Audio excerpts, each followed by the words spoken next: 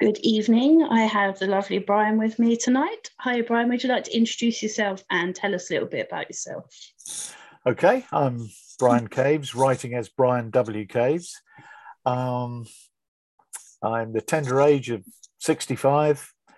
I've been writing for a few years, but I'm also a musician, and I've been playing guitar and singing since I was 14 when I discovered Jimi Hendrix. And having been classically trained on the clarinet, I promptly put that down and picked up the guitar. Some say I should have stuck to the clarinet, but there we go. And I've been playing ever since, and I've trod the boards with a million different musicians, some of the finest on the circuit. Very honoured to have had that relation, or still have those relationships. Main musical taste, in case anybody's interested, tends to be blues, funk, rock, fusion, bit of heavy metal, a bit of prog rock, and a bit of Americana. So anything apart from folk, really, I think. But there we go. Oh, yeah, opera's also pretty good. Yes, I've been writing a few years. I wrote my first book many, many years ago and actually got accepted by a publisher, one of the top publishers in the country, who handles the Jack Reacher books, various other people, Chris Carter, but that's now. But back then, they signed me at the same time as as the guy who wrote Every Dead Thing. His name completely escapes me at this moment. And also the first Jack Reacher book. And I wrote this book. It was based in the Deep South during segregation. It was a crime novel, and they loved it. We spent a year working on it and editing it and polishing it, and God knows what else. And sent it off to several publishers who sadly all passed on it. So that was my first foray many, many years ago into the publishing world. And things just fell by the wayside. You know, you move jobs, you do things, you have kids, you get divorced, all sorts of things get in the way. Rock and roll gets in the way. Attempting to be a rock god and failing miserably gets in the way. But I took that novel, read through it again a few years back, about 5 years back, and thought what an utter load of rubbish it was, and how the hell did it even get accepted by this agent? But I rewrote it completely. But I say completely, I kept the same themes: deep south of Georgia, early 60s, crime theme, missing black children, that sort of stuff. And out came A Long Way From Home. So that's where I am at the moment. I'm living in Burton Latimer, semi-rural Northamptonshire, and I've been writing properly now for about 5 years. And music has been put on hold through COVID and adopting a dog that needs all my attention in his latter years and won't lose sight of me anywhere. So it's a bit difficult to take him on the road. But there you are. That's me, single man. And, my daughter lives here too. So, yeah, we have a nice home and a nice life out here in Northamptonshire. So that's a bit about me. But I was brought up in Bedford. That was my hometown, then moved to Milton Keynes after I got married. Then Northampton, Wellingborough, and here, really. Someone from my part of the world for a change. I love it. Usually everyone's like 100 miles up north. Everyone comes from up north. Everyone does. Yeah, literally, nearly. If I want to go see him, I have to travel about 3 or 4 hours at least, if not more. Mm. Yeah, very annoying. What made you take another look at your book and decide that you wanted to rewrite it? Was there a prompt for that? For the simple reason it took me originally a year to write. and I'd invested so much time and effort into it.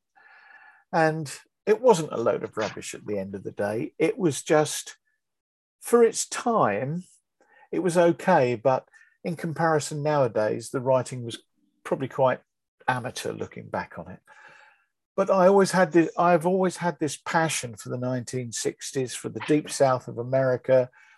I love the blues, jazz, that sort of thing. And I just like the atmosphere it creates when you talk about the deep south and the heat and the humidity and the dust and whatever. And it just stuck with me.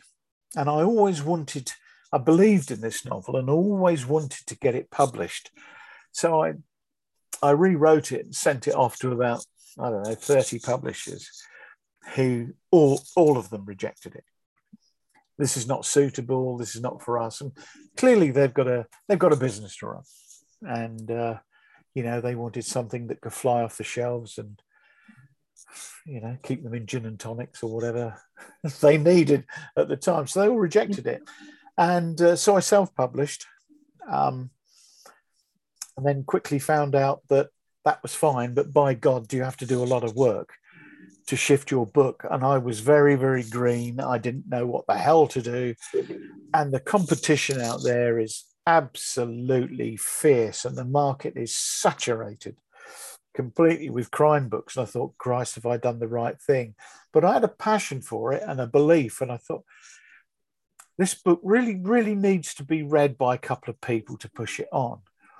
So how do I do that? Anyway, I got a few sales, and somebody came back and said, oh, you made a mistake here and I made a mistake there. So I went through the process of re-editing 3 or 4 times. So that was back in 2017. And then I just absolutely believed in it. And then I joined the UK CBC, Crime Book Club. And a couple of people there, the administrators, Samantha Brownlee, Kath Middleton, Lucy Sampson, they read the book, hit it with 5-star reviews straight away, told me that it needed a bit more editing. There's still some mistakes. After a while, you get word blind, you really do. So I did that, and other people picked up on it.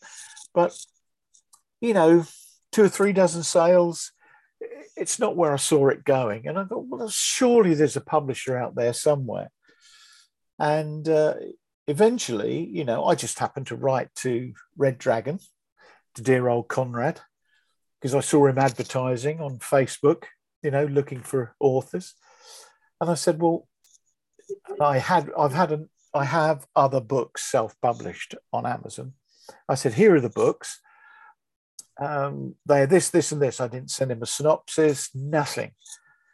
And he wrote back and said, we've had a look, really like them. Oh, brilliant.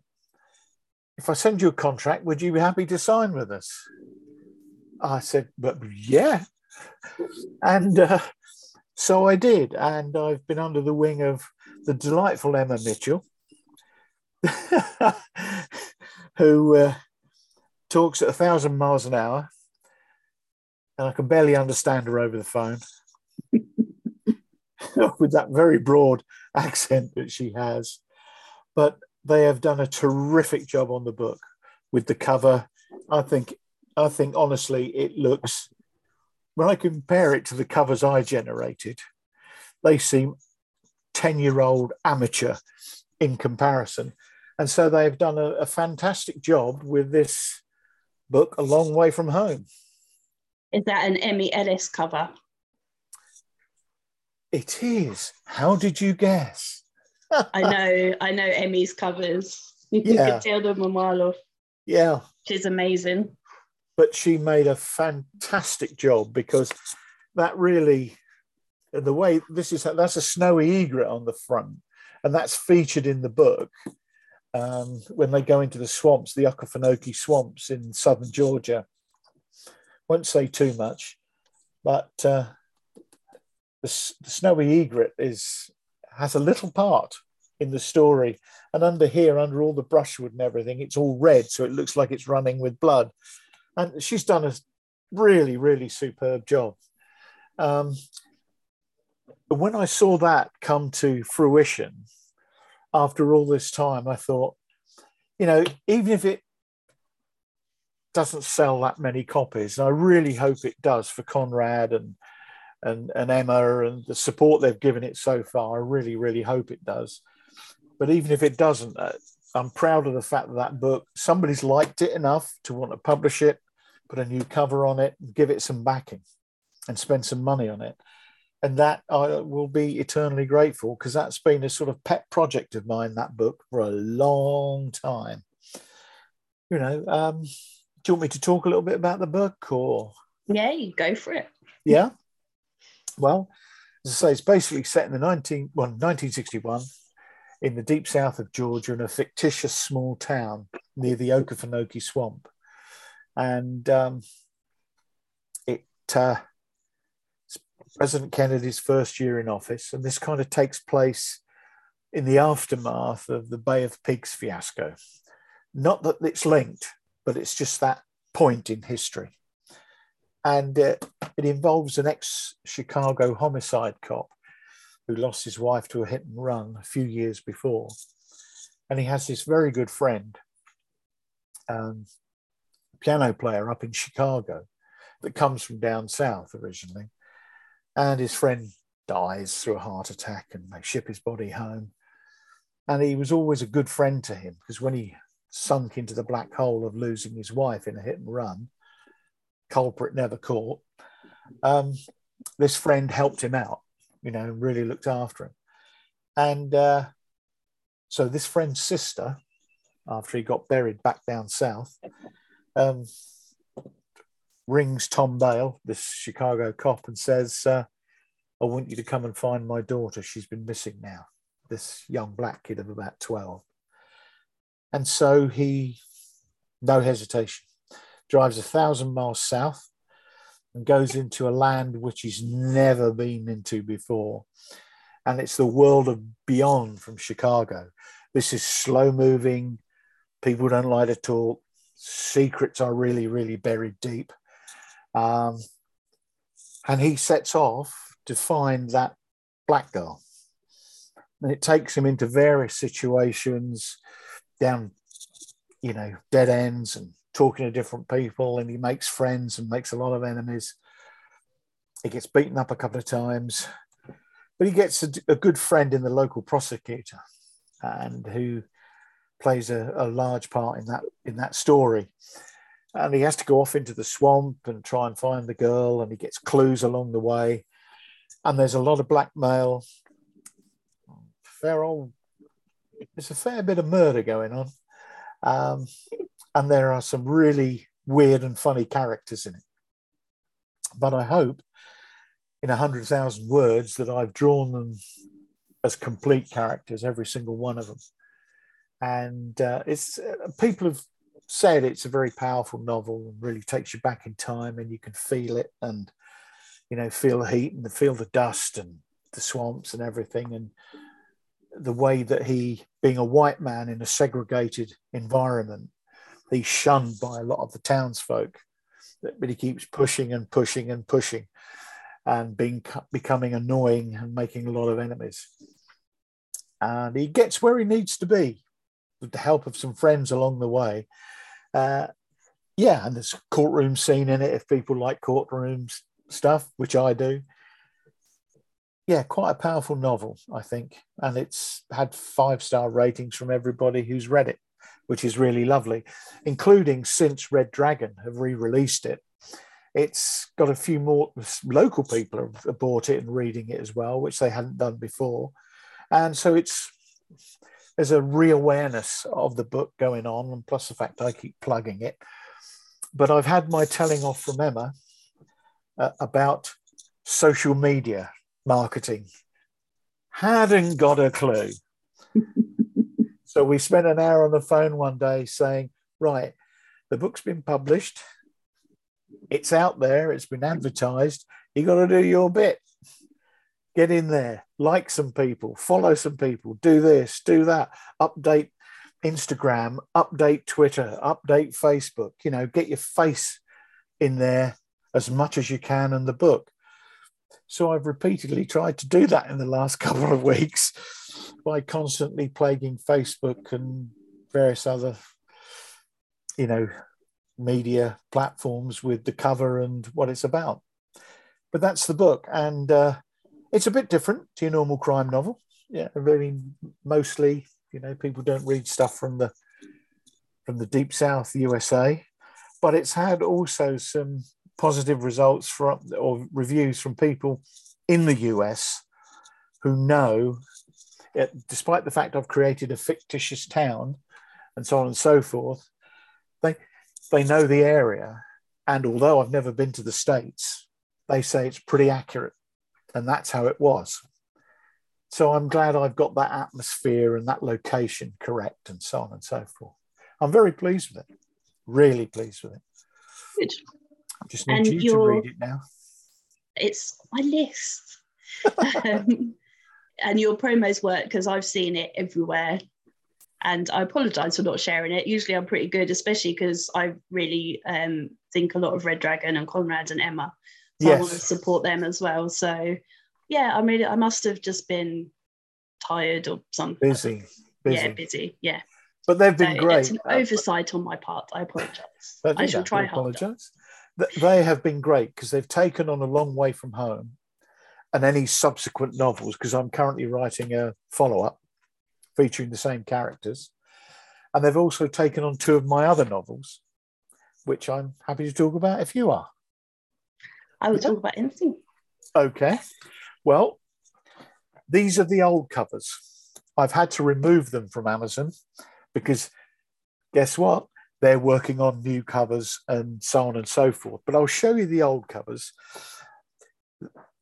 These stories are based on up to date, based in the UK and in Northamptonshire.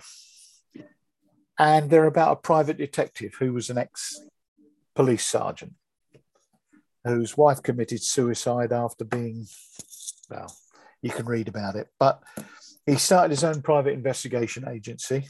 And the first book was called The Tin Man.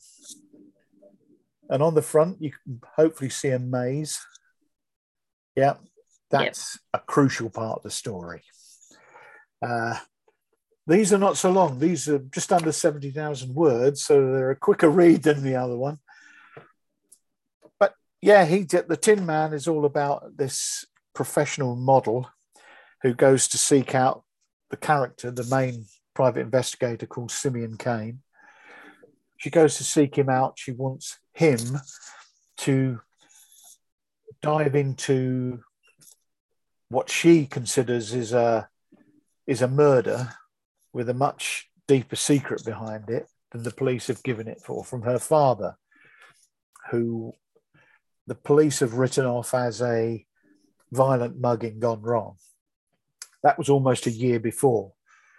So 9 and 10 months later, she goes to see Simeon Kane and says, look, I don't believe that's all it was. There's something more behind this. I want you to investigate. And of course, he's still got a couple of friends in the police force, one very good friend who's a detective inspector.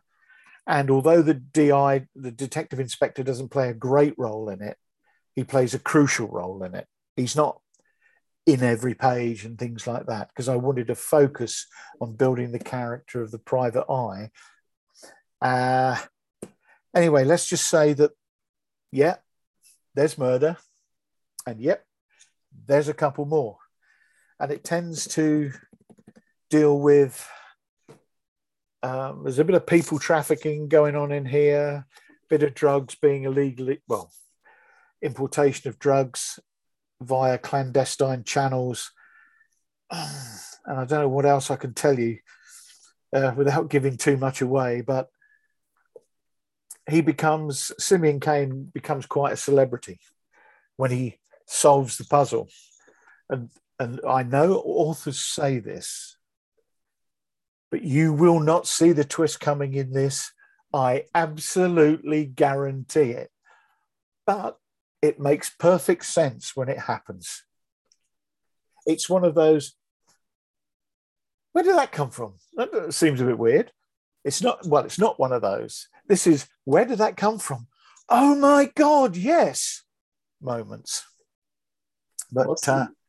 yeah, so Simeon Cain, the Tin Man, and the Tin Man is all about a chap who actually lives in the Duston area of Northampton. This is a real chap. It's the only element of reality in this book.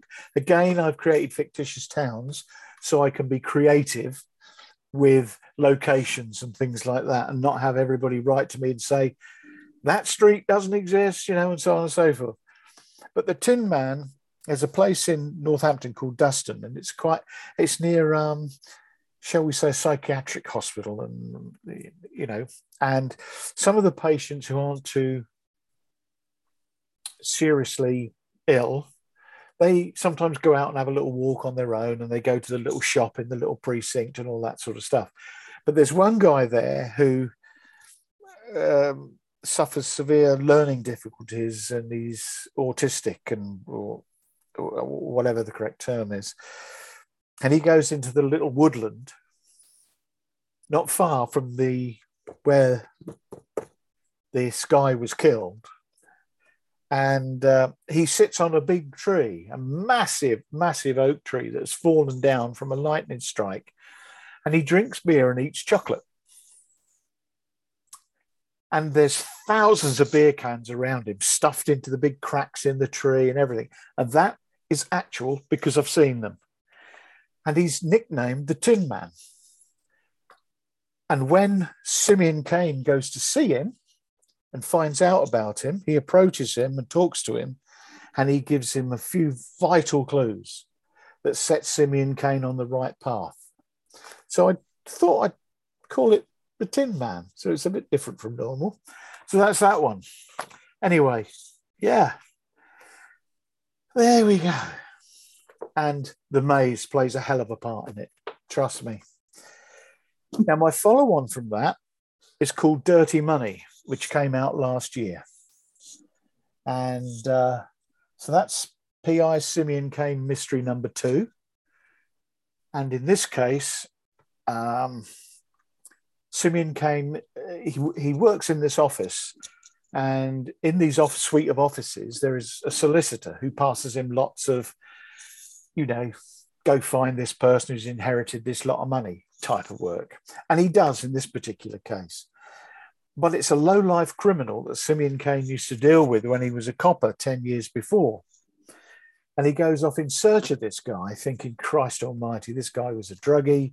He was always in fights. He always did this, did that.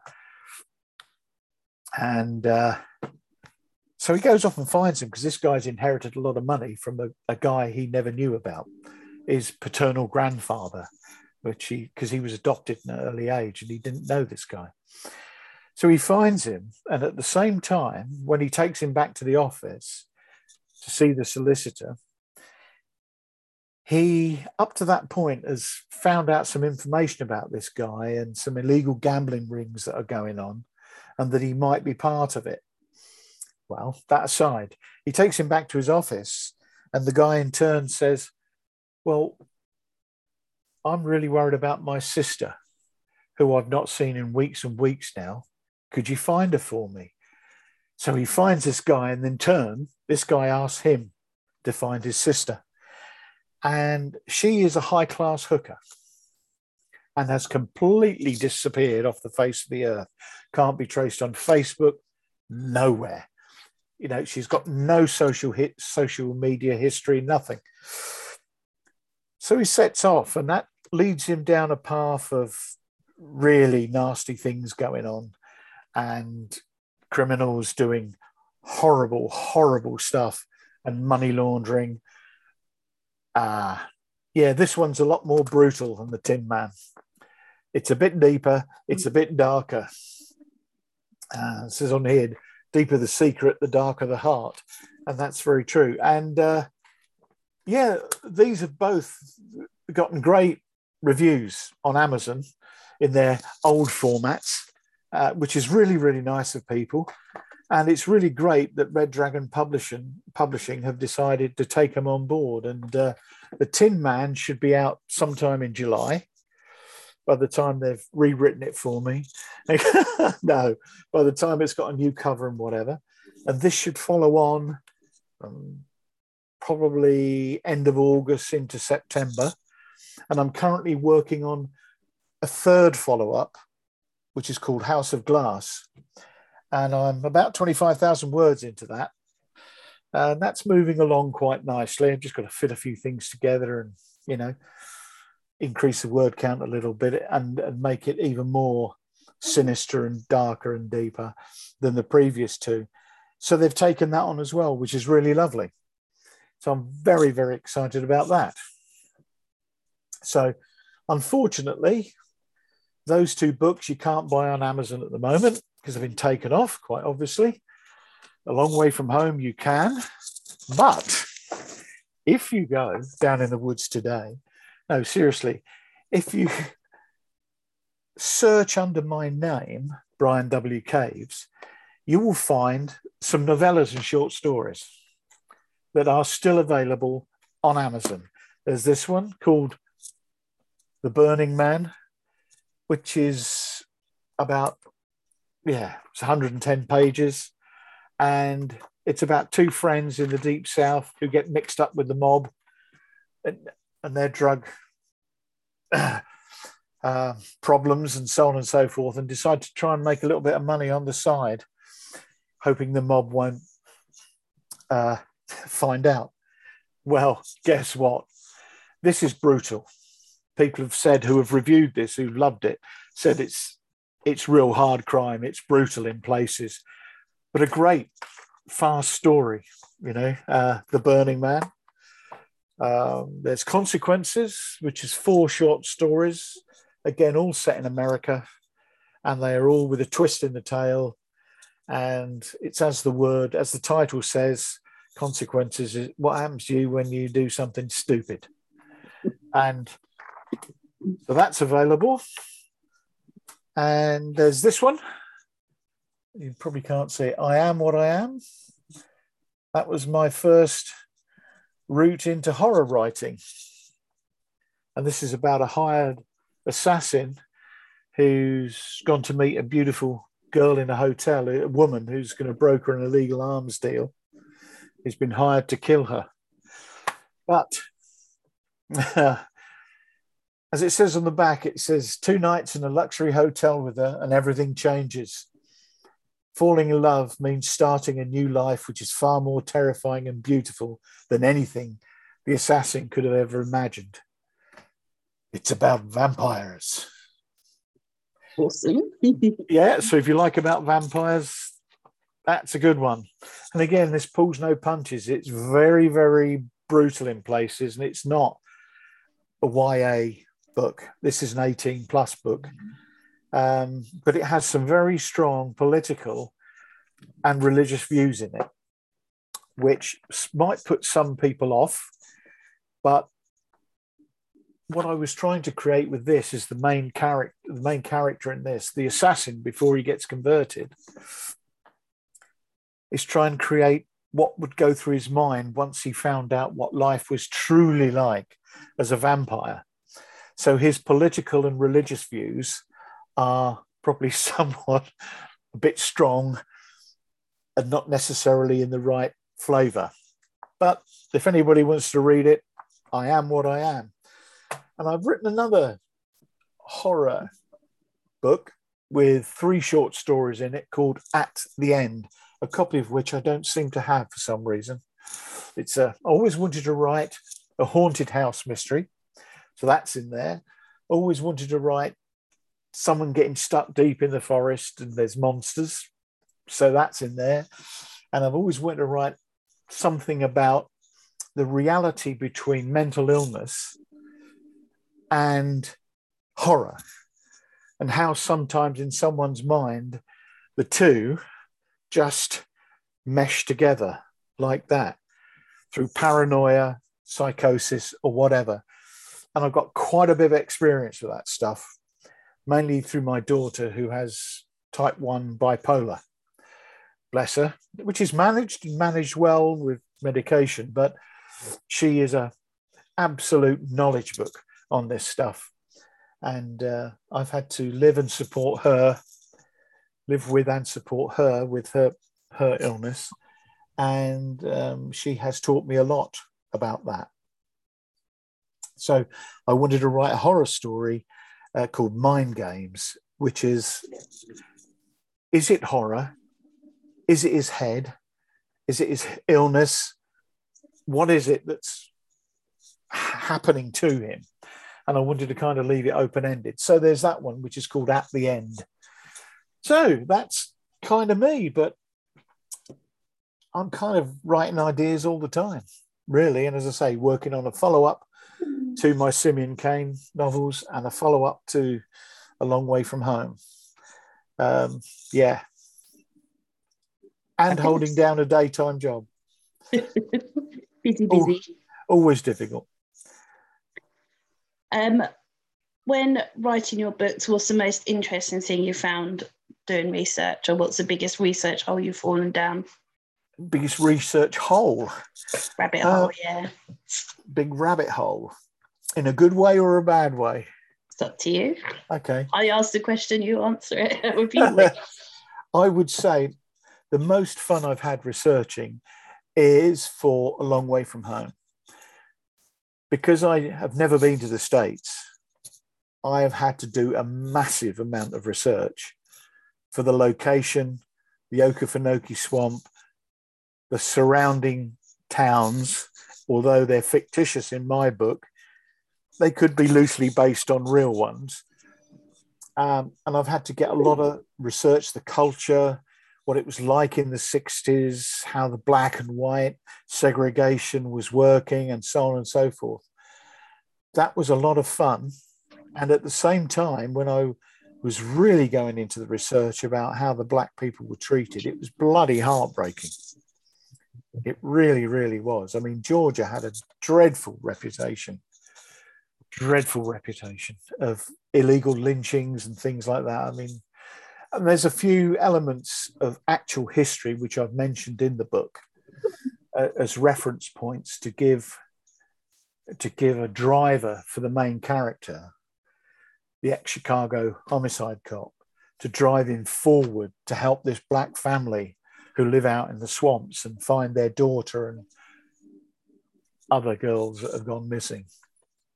And it was important for me to find out all about that so I could have that included in the story. So that would be a really forceful motivator for him to want to see justice. That was probably the most fun, but also the saddest bit of research I've done. And because I also had to research Chicago as well, where he lived. And why I chose Chicago, don't ask me. I just wanted him to be a long way from home. And he was 1,000 miles. But yeah, so I had to get the towns on the route down, how long it'd take him. It was really, really good fun. And it took a long time. As for the rest of them, the research is fairly minimal. My main focus is character. Plot is secondary to me.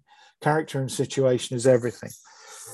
Vampires I didn't have to research because there's nobody real you can actually talk to about it. But character and situation is everything. And because I live in rural Northamptonshire, it doesn't take very much to say, oh, I'll use that. I know what that is. But yeah, A Long Way From Home took a fair old bit. If you were to choose one of your characters to take out for a meal, who would you choose and what would you ask them? Interesting. What would I ask them? Which character? Yeah. There's a guy in A Long Way From Home. There's an old black guy who's ancient. He sits outside this storefront drinking a Dr. Pepper when the main character, the detective, comes along, sits down next to him, and the heat is pushing down on them. And this black guy starts to tell him stories, true stories, actually, dug out the history books. And, you know, I'd like to take that black guy to lunch. And I'd like to learn something from him. You know, I won't tell you what happens to him in the book, but I'd like to learn something from him. I think given, well, of course, I say this about a fictitious character because it's how I've created him. But I like the way he talks and I like the way he relates his stories in the book. And he's a bit like your old granddad sitting on a porch and telling you how big the fish were he caught years ago in the river. He's that kind of guy. And I would just like to sit and have a chat with him. Which of your characters gave you most trouble? Ooh.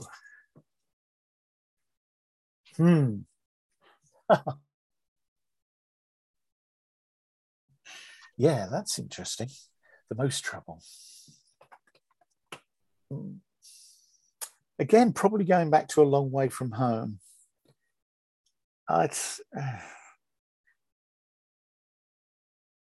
There's a character in it called Donald Duck Averley, who was shot in the backside in the Korean War, and he walks like a duck. He waddles because of the scar tissue and the pain and everything. But he's off his face on booze most of the time, and he sits there with an old rifle. Sits there on his deck chair in his front garden, which is just run to riot with weeds. There's barbed wire fencing all over the place. And he's just, and he occasionally displays his genitalia to anybody who walks past. And the kids run past, making quacking noises and things. He was difficult because I had to get some background for the Korean War. And I had to get the right gauge and type of. What the hell was that? My mum's working in the kitchen. Oh, right. You know, I had to get the right rifle, the carbine, the bore measurement, that sort of stuff. But he was difficult because I wanted to make a character that was a bit the local crazy guy. Yeah. He is it, but he really does impart some sensible information underneath all his crazy ramblings when he's talking to this detective. He was actually quite difficult to write. He really was difficult to write and pin down until I was very, very happy with him. And although he doesn't feature greatly in the book, he was a challenge. Mm-hmm. He was indeed. So the book has everything. Humor, you know, nudity. There's even a bit of romance in it. If you were to be a fictional killer in a book, how would you kill your victims? Oh, fictional killer. Well, firstly, they would have to deserve it. There's no question about it. And depending on what they've done, I think I could happily torture somebody in the meanest and most horrible way, especially if they hurt an animal. They can do anything to anybody else. I don't give a toss. To an animal, no. I would make it very, very slow, and I would use whatever came to hand. Or I'd become a vampire and do it that way. Because I quite like the idea of being a vampire, especially this guy in this book. He does all right. He really does. Blood everywhere, but he does all right. See, I think this is the most honest and open answer yet. Everyone's like, oh, I don't know, I've never thought about it. Like, you liars. You liars. Yeah, I would do it from a distance. You're like, nope, I'm going to torture them. Like, yeah, yes. I'll torture them. I'd torture anybody that harms an animal. I really would. I'd take a baseball bat to them and I'd beat them slowly to death so they felt every bit of pain possible. I could do that. Oh, yeah, me too. Okay, so if you were fictionally murdered, who would you want to solve your case? Oh, solve it. It would probably be, Simeon Cain. I think the British private eye. I think he would do it. Him and his best friend, the DI in the local police force. Between the two of them, they could solve anything. Yeah, Simeon Cain's a good guy. He's a really, really good guy. Yeah. When you're editing or when Emma shouts at you for overusing words, what are the most overused words or phrases? So far, she hasn't. What she's done, she's taken my existing work, and when she came back having looked at A Long Way From Home, she said, I don't want to change anything. She said, but she said, there are a couple of instances where there's still a spelling mistake, and, you use a lot of long sentences. You need to cut them short. So instead of a comma here, put a full stop, start a new sentence, and make it work that way. And she did that, not a lot, but my God, did it sharpen up the story. It really worked. So it's long sentences. I've got a habit of this.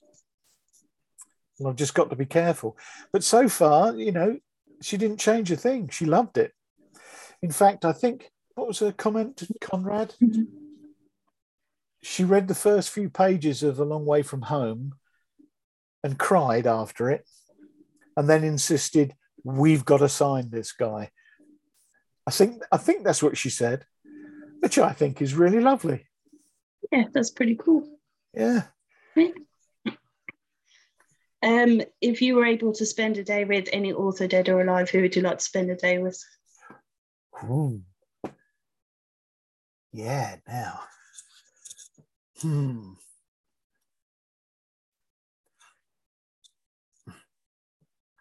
Several come to mind, but I would like, I'm going to hark back to noir crime from the US, the Chandlers, the Ross McDonalds of this world and whatever.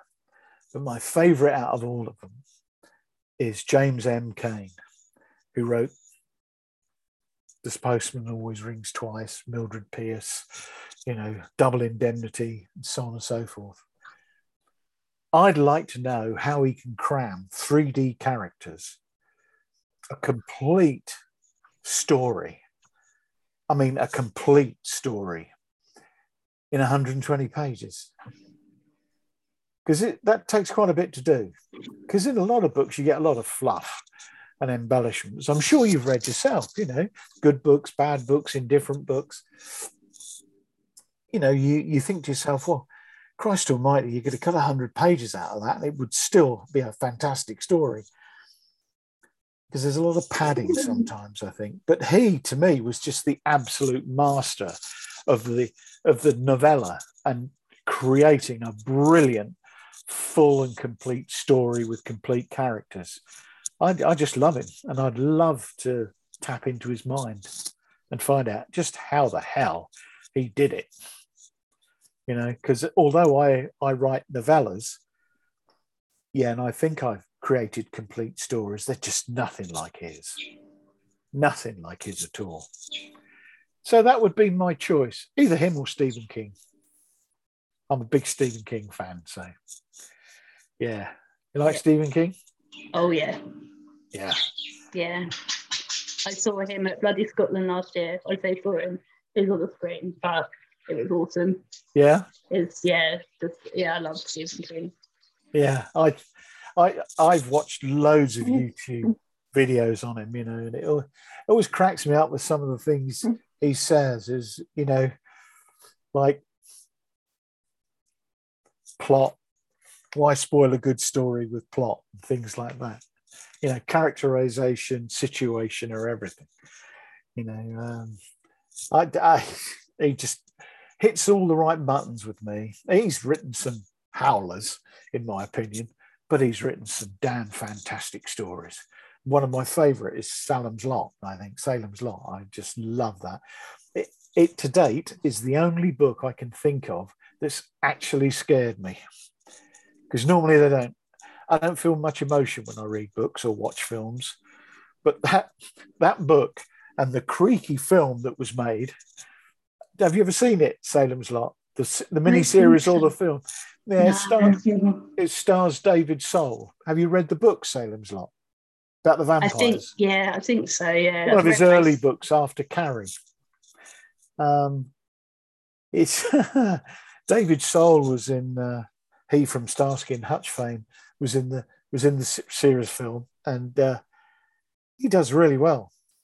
And he's creepy as hell. Creepy as hell. Forget all the modern movies, all their CGI and the blood and everything. This is real dark, murky, creepy stuff that makes you jump. Still the scariest movie I've ever seen, and I've seen a lot. Yeah. Awesome. Yeah, one of my favourite Stephen King books is 11/22/63. Was that him or Joe Hill, his son? That was him. 11/22/63, about John F. Kennedy. Yeah. And then the book that makes me sob every time is The Green Mile by Miles. Oh, yeah. Yeah. It's a fabulous story. Yeah, brilliant. And brilliantly made into a film as well. I think one of the best. It was indeed. Yeah, they're like some of his books. Some of the films that have been made from his books are howlers, but on the complete off the end of the scale in the other direction, Shawshank Redemption, Green Mile, and those. Oh, astonishing films, really are. Yeah. Yeah, I saw him at Bloody Scotland last year, and he was talking to Linwood Barclay. Linwood Barclay, yeah, I have all of his too. Two huge authors, and they were comparing toilet stories, as you do, in front of a crowd of massive book fans, and they were broadcast because it was a hybrid festival. So, because Linwood Barclay used to work in a trailer park, and I think Stephen King did for a while after school. Oh, right. Or something. So, yeah, it was very amusing. I can imagine. I can imagine. Bloody hell. Yeah, I'd love to actually be an observer in the audience to one of his chats, as opposed to looking at it through YouTube. But there we go. Yeah, it was. Yeah, it sold it for me to go all the way. Obviously, where I live, so Scotland was quite a trek. Quite a trek. Yeah. Like took most of the day on the train to get up there. It was so worth it. Yeah, I can imagine. Yeah. Will you be seen at any of the festivals this summer? Well, again, you're talking to somebody who hasn't got a clue what they're doing, what he should be doing if he does go. I don't know whether I should go just as an observer to look around and say hi to people, or whether I should go there to try and tout my books. I don't know. I really don't know. I've not even thought about it. So maybe some good advice from someone would be useful, but they would have to allow me to bring my dog, because he will not let me out of his sight, because he let's just put it this way, it's to hear a dog crying is one of the saddest sounds on this planet, and he cries and wails if I'm not around. So it makes life very difficult, but it's worth it to look after him. Yeah. So you could go to Harrogate, because that's the biggest one by miles. Right. And for a day, and they have an outside beer tent where everyone mixes. So you could meet everybody, and you could still have the dog. And then you could probably try and tout your books, and they're just authors everywhere. It's insane. Amazing. All right. Okay. When's Harrogate again? End of July, 21st, I think. Yeah, end of July. I can look it up. It's no problem. I'm going to most of them, so they all get confused for me. Okay. Yeah. So the trick is go there and introduce yourself and talk about your books, but don't take thousands of copies with you, because nobody. Yeah, well, you wouldn't be able to anyway, because it'd just get, I'll make Yeah. But yeah, there's some big names. Who's going this year? There's lots of female American authors, like I think Tess Gerritsen and Kathy Wrights, I think, are both going this year. Okay. And obviously, Ian Rankin will be there. Yeah, and Mark Billingham and all the Mike Craven. Mike Craven, yeah. Mike Craven gets everywhere. Imran Mahmood, Abir Mukherjee, and authors like that. There's loads and loads. And randomly, Reverend Richard Coles and Frankie Boyle. Oh, yes, because Richard Coles has just released a book, hasn't he? Or some time ago? He's going to be on the same panel as Graham Bartlett. Oh, okay. Right. Yeah. Excellent. So, yeah, Harrogate's awesome. I'll just shout about Harrogate all the time because I loved it. I only went for the first time last year, and no one knows what they're doing except for Ian Rankin and Mark Billingham that go all the time. Everyone else is just wandering around doing kind of a days, and then they get drunk as well just to add to the fun. But no, it's great. It's good fun. And then we just go around trying to get selfies with authors while trying to overcome massive shyness. And then the authors are trying to overcome massive shyness because they're used to being locked away in a room on their own writing. It's just putting loads of awkward people together and giving them alcohol and going, here you go, good luck. Sounds like fun to me.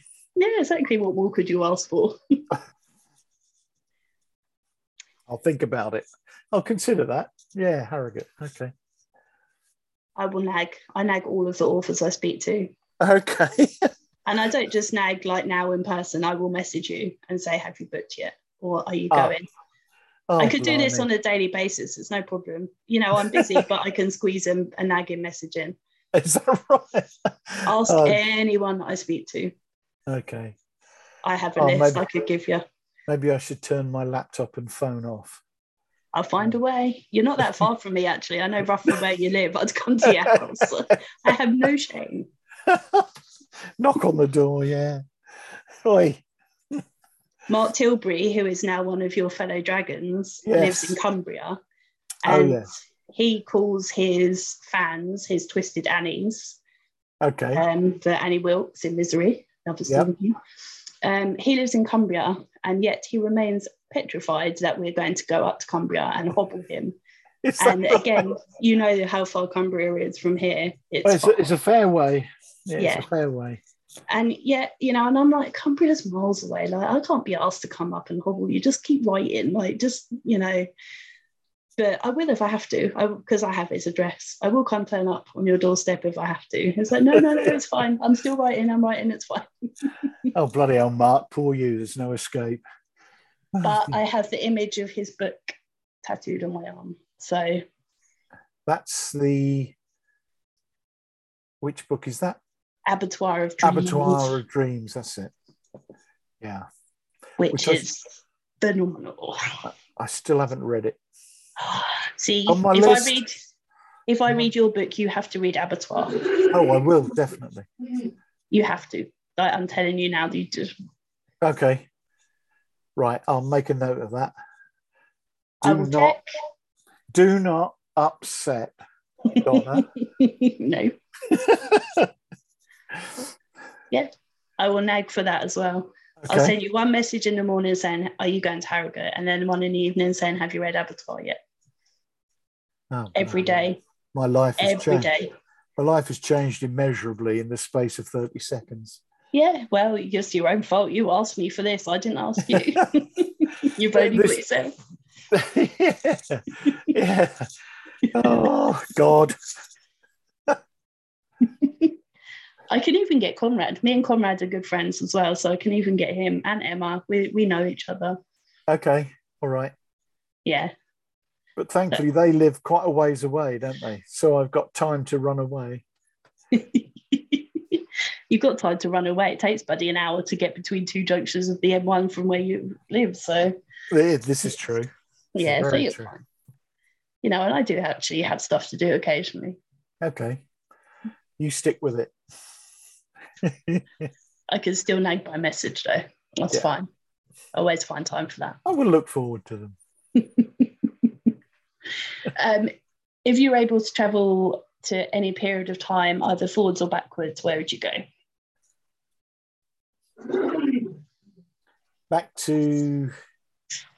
I think I'd go back to 1960s America. That's what I'd do. With all the great cars and, the juke joints and the ice cream parlors and so on and so forth.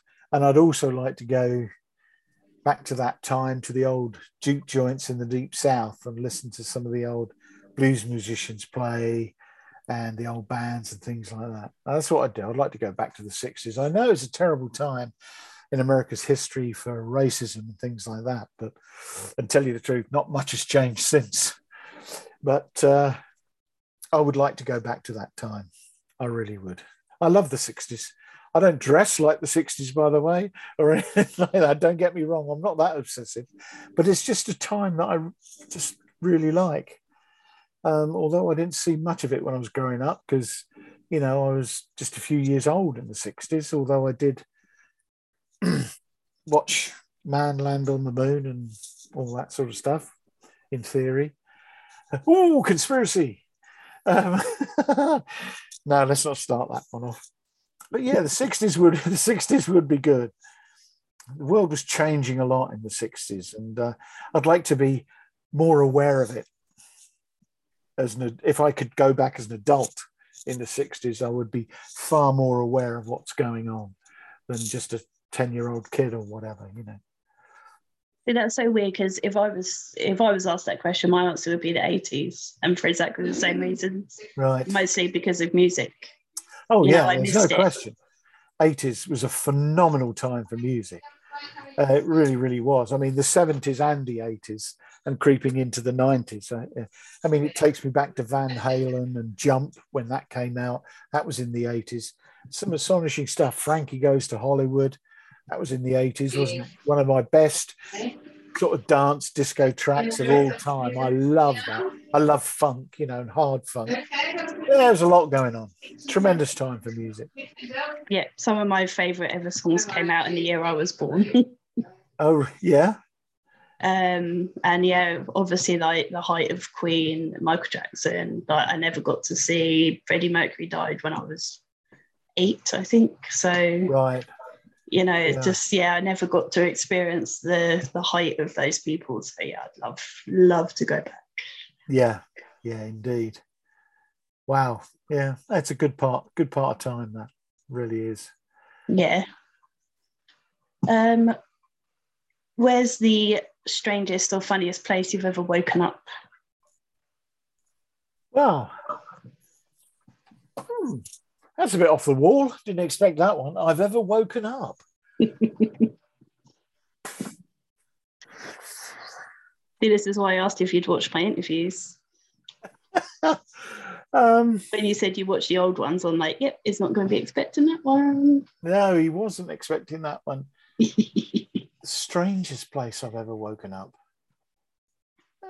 Woken up unexpectedly, you mean? Well, yes, like I say, I asked the question, you answer it.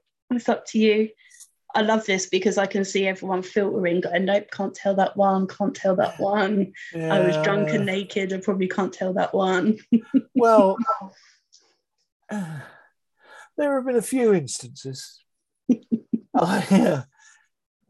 Years ago, myself and my wife at the time, one of her uncles had a yacht, and it was moored down off West Mercia, and we were on it for a week. He wasn't there.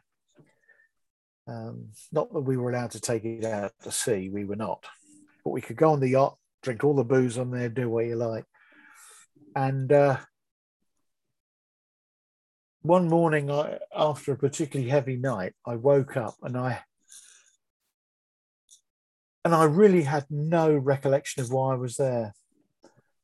And it felt absolutely weird. It really did. And I thought, what am I doing with this? I must have had a lot to drink. And that was our first night there. And I couldn't understand why I was there. that was weird. But there's not much of a story around that, but it felt weird at the time. I've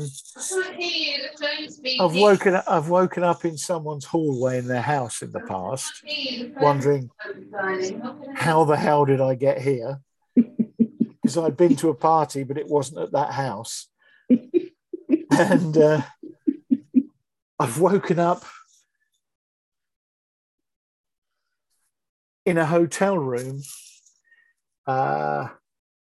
once, having had, it was a Christmas party, and the company I worked for at the time, we had our party in this hotel along with a few other.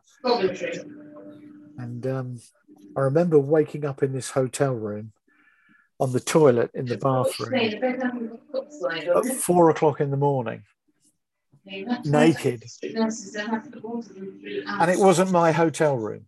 So I really, really don't know how I got in there. But that's about it. Without going into too much detail, that is about it. See, why when men are naked why when men are drunk do they get naked? Women don't do this. It's an odd one, I'll grant you, but it's something in our DNA. It really is. It's something in our DNA. But women, you're a funny lot, because believe it or not, in the past, when I've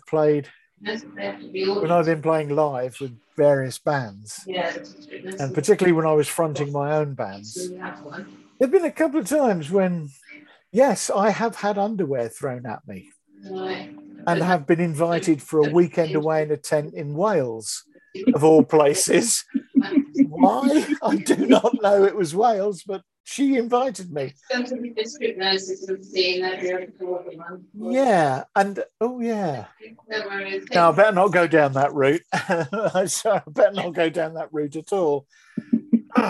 Yes, that's as much as I'm going to say on the matter. Oh, blimey, nearly slipped up there. I am divorced, but I don't want people to know what happened in my murky past. I've been divorced for a number of years now, nearly 15. So quite a long time to be on your own. Yes, never mind. Yeah. There you go. Men do get naked. It is a strange thing. Yeah, yeah. I mean, I have proof, of doing these interviews. The amount of times I ask that question and it involves nakedness and alcohol. Yeah, it's quite common. It is. I guess it is. Yeah. Well, yeah, but somebody else's bedroom in a hotel, and I'm thinking, in a piss state, thinking, this is not my room. What am I doing in here? And nobody else being in the room either. That's the crazy thing. How did I get in there? No idea. No idea at all. But somebody must have let me in. Yeah, and left you there, which is weird. Yeah. Very strange. And to this day, I still don't know. Although the guy I was supposed to share the room with, one of my colleagues, because there was 10 of us in this company, and we all had double rooms and single beds. And my colleague Chris said to me later on that morning, "Where the hell did you get to?" I don't know. I have no idea, mate. He said, "I last saw you walking towards the lift." Okay, I don't even remember that. Oh dear. Well, you may be relieved to know I don't have any more questions for you. I'm not going to get any more of your deepest, darkest secrets out. Okay, that's no problem. This time. In July, when you come back for your next book, then I'll get some more out of you. Okay. Yeah, that'll be a pleasure. Look forward to it. And the re-release of The Tin Man and Dirty Money with new covers and things like that. Yes, I should look forward to seeing those and reading them. They sound awesome. And hopefully by then I would have read your book and you would have read Abattoir. And we'll be talking about going to Harrogate. All those things and more. Exactly. See, sorted. I haven't forgotten already. You've forgotten, I haven't forgotten. Are already on my to-do list. Yes. So show off your book again and tell everyone where they can find out more about you if they would like to, and where they can get your book from. Right. A Long Way From Home. On Amazon. Red Dragon Publishing. What else do you need from me? Where people can find you, where they can stalk you properly. Oh, well, I mean... or they can message you if they like your book, I guess, is the normal answer to that. Well, I have an author page on Amazon. I have Facebook at Brian_Caves, I think it is. I'll just check. No, it's at BW Caves. I publish under Brian W. Caves, even though I've got two Facebook pages, one under Brian W. Caves for my books and another one, Brian Caves, which is my normal sort of thing. And people can message me. I'm on Instagram. I'm recently on Instagram. Thank you, Emma, for nagging me. And on Twitter as well. And I'm also a member of the UK CBC Book Club. So, that has 21,000 members. That's a lot of whom I'm sure come to your Facebook page and chat and all that sort of stuff. So, A Long Way From Home, story about the Deep South, murders, intrigue, blackmail, deep secrets, courtroom scene, a touch of romance, a little bit of voodoo. Forgot to mention that. Jazz and blues thrown in for good measure in the swamps of Southern America. Cracking read, I think. I give it 5 stars personally. But you're very modest, so it's all good. I'm very modest, yeah. Well, thank you very much. This has been a pleasure.